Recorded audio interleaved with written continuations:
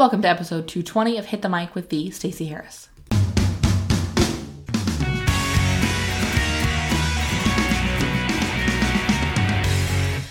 Hello, episode 220 is here in the books. Excited.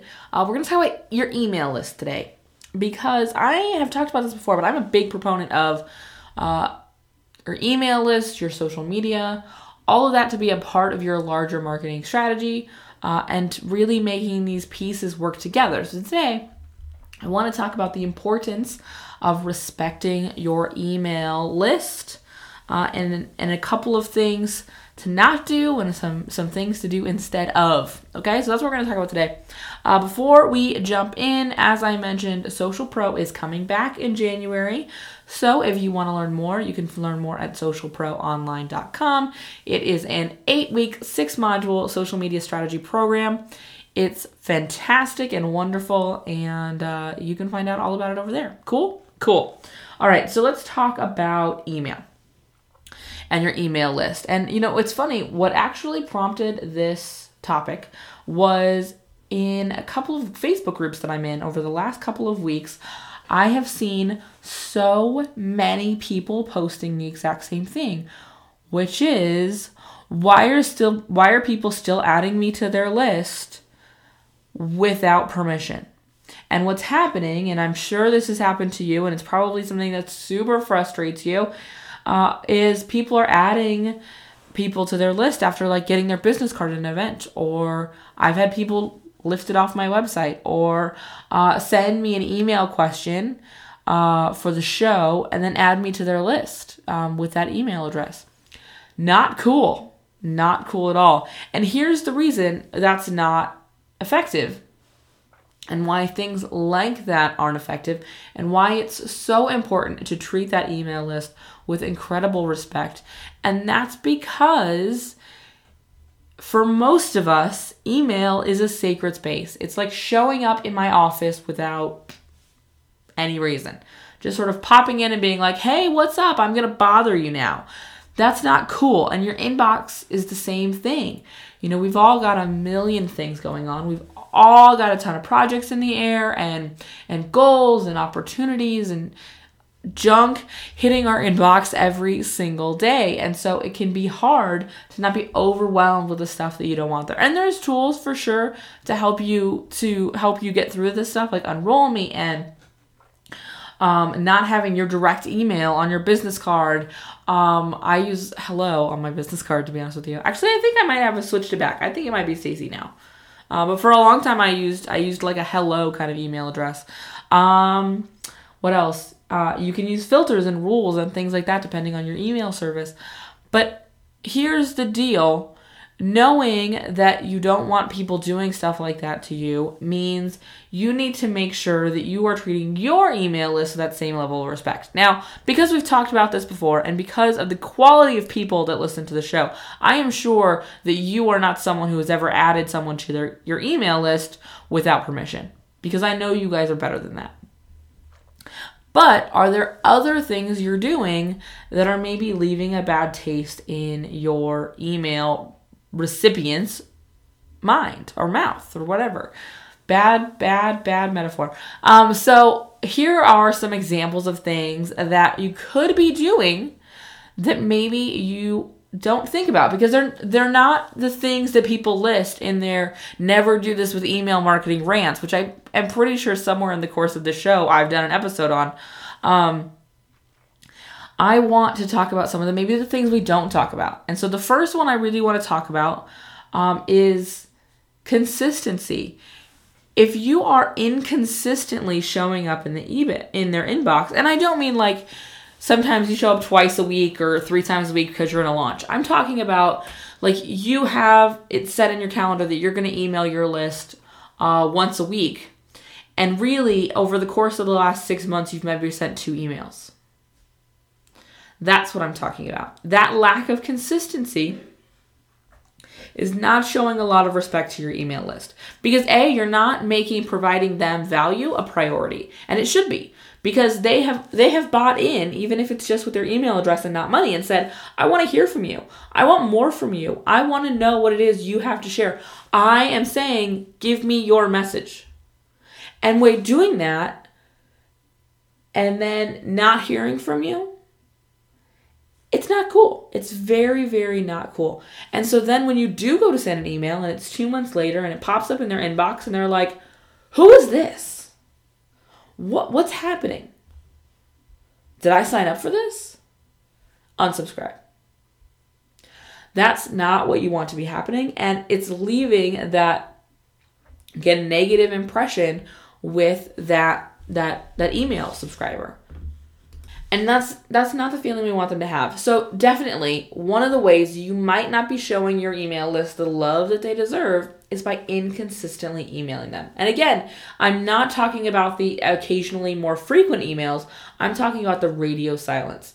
And here's the thing. Everybody at some point in their email marketing history has had radio silence. I was terrible about this for my first year of email marketing. So I didn't even launch an email list until 2012. And that's because I couldn't even get consistent content on my website in 2011, much less emails. And so in 2012, I sent, I don't know, maybe a handful of emails and my attempt to email every other week. It wasn't until 2013 that I consistently got emails going out every single week along with content. And I've not missed one in 2 years since the beginning of 2013, and we're just about at the end of 2016 or 2015 now. So in 2 years, I haven't missed an email. And that's because I make it a priority. Again, a lot of the people who listen to the show, in fact, say, I want to hear more. And so I want to make sure that I deliver. I want to make sure I deliver on the promise to provide you guys value every week. And so I do. The second thing you might be doing that may be leaving a negative impression is seeming really sort of formula and cold. And I really debated when I was outlining this episode, really debated how I wanted to frame this. But what happens is we have a lot of people teaching us how to market. And we have a lot of people telling us, this is the formula for a successful email. These are the subject lines that get opens. And what happens is sometimes we spend so much time learning and we spend so much time trying to do it the quote-unquote right way that we detach it from who we are and an alignment with our message and our brand and our voice. And that is an incredible disservice to your email subscribers because they're not getting the real you. They likely signed up because they wanted to hear from you. Maybe they saw you speak. Maybe they read a blog post. Maybe they listened to a podcast. Maybe they listened to you being interviewed on somebody else's podcast. Whatever it was, they wanted to hear more from you. So to switch gears and start presenting them some sort of email marketing formula for success, you're really not respecting that initial desire to connect with you. And so that's where we fall off a lot of times too. And I'm super guilty of this too. Every time on my little, social media dashboard or, on Pinterest or Twitter or Facebook, I see these, email subject lines that get opened or top 10 email subject lines. I am a sucker for those too, because absolutely, I always am working to increase my open rate. I've got a pretty decent one. I'm not, I'm really happy with where my number is.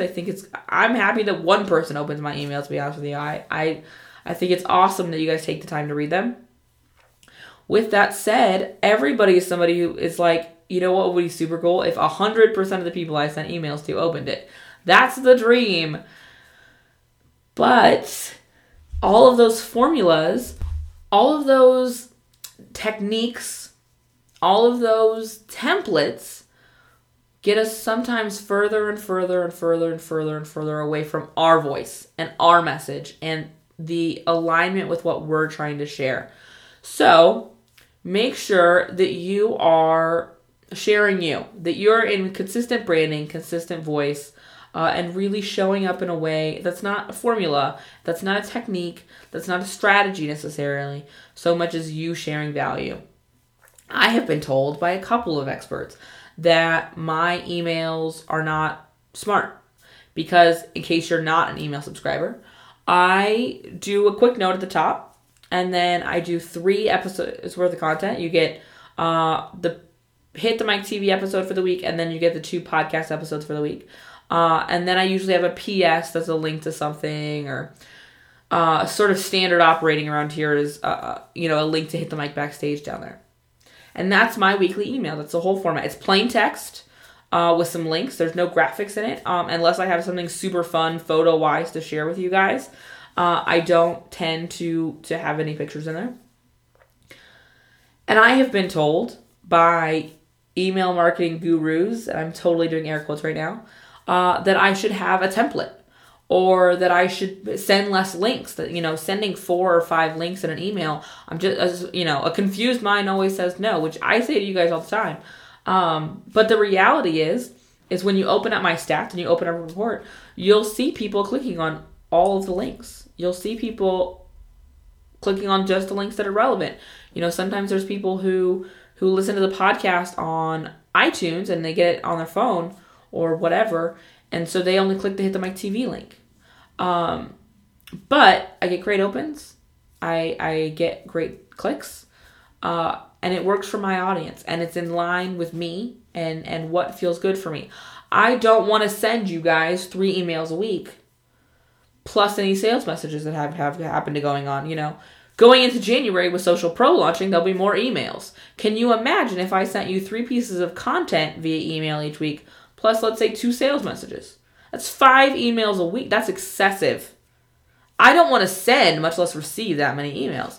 And so, for me, having all the links in one email makes a lot of sense. So, again, when you're looking at these formulas, when you're looking at these techniques, when you're looking at these strategies, make sure they're in line with you, your brand, and your audience. Because one size does not fit all with these things, okay? The third thing I want to talk about, sort of maybe the email marketing mistake that not everybody talks about, is being afraid to sell to your list. I see a lot of people focused on value, and I'm super focused on value, and I think that value is a critical part of making sales. It really is, because you build a relationship, and you build a reputation, and you build trust, and you share that, if this is how valuable this is free, what am I going to get when I invest a little? What's going to happen when I've got some money on the table? But that can't be all it is ever. At some point, you do need to sell to your audience. Now, I'll be honest. I sell early and often in my email.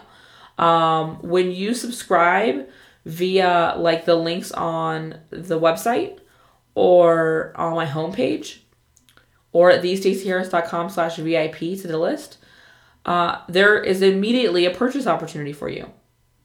It's incredible value. It's a really low price. It's awesome. And in each email and every week, there is at least a sales link for something. Even if it's just a PS, join us backstage.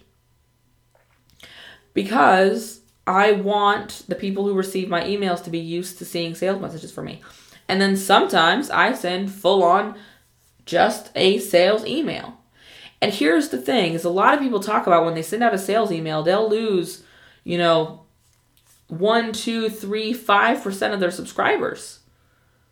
The mass unsubscribes when they send a message. I don't run into that very often. And I think a part of it is because people are used to being sold to from me. People are used to seeing opportunities to purchase. Also, I've provided enough value that even if they're not interested, they know there's going to be more value coming, that this isn't what happens all the time. So, don't be afraid to sell to your list. We all talk about the importance of building a list because the money's in your list, and then we refuse to sell them anything. That's not going to be a good long-term strategy for you, okay? So, just to recap, the 3 sort of lesser-known email marketing mistakes, the things I would love to see you changing. We talked consistency. We talked not getting too heavy into the strategy and we talked about not being afraid to sell. I would love to hear your thoughts, so join us and hit the mic VIP, thestaceyharris.com/VIP to sign up. It's there, and you can share your opinions on email marketing and maybe some of the mistakes you see people make or some of the mistakes you've made and you've learned from. Because, I'm a big proponent. If I made it, you guys don't need to. Okay? So come in, share your tips, share your tricks, share your favorite things, and I will see you in there. If you have any questions for me anytime, show notes page has links to email me. You can find the show notes for this episode at thestaceyharris.com/episode 220. All right? I will see you next time. Thanks for listening. Bye!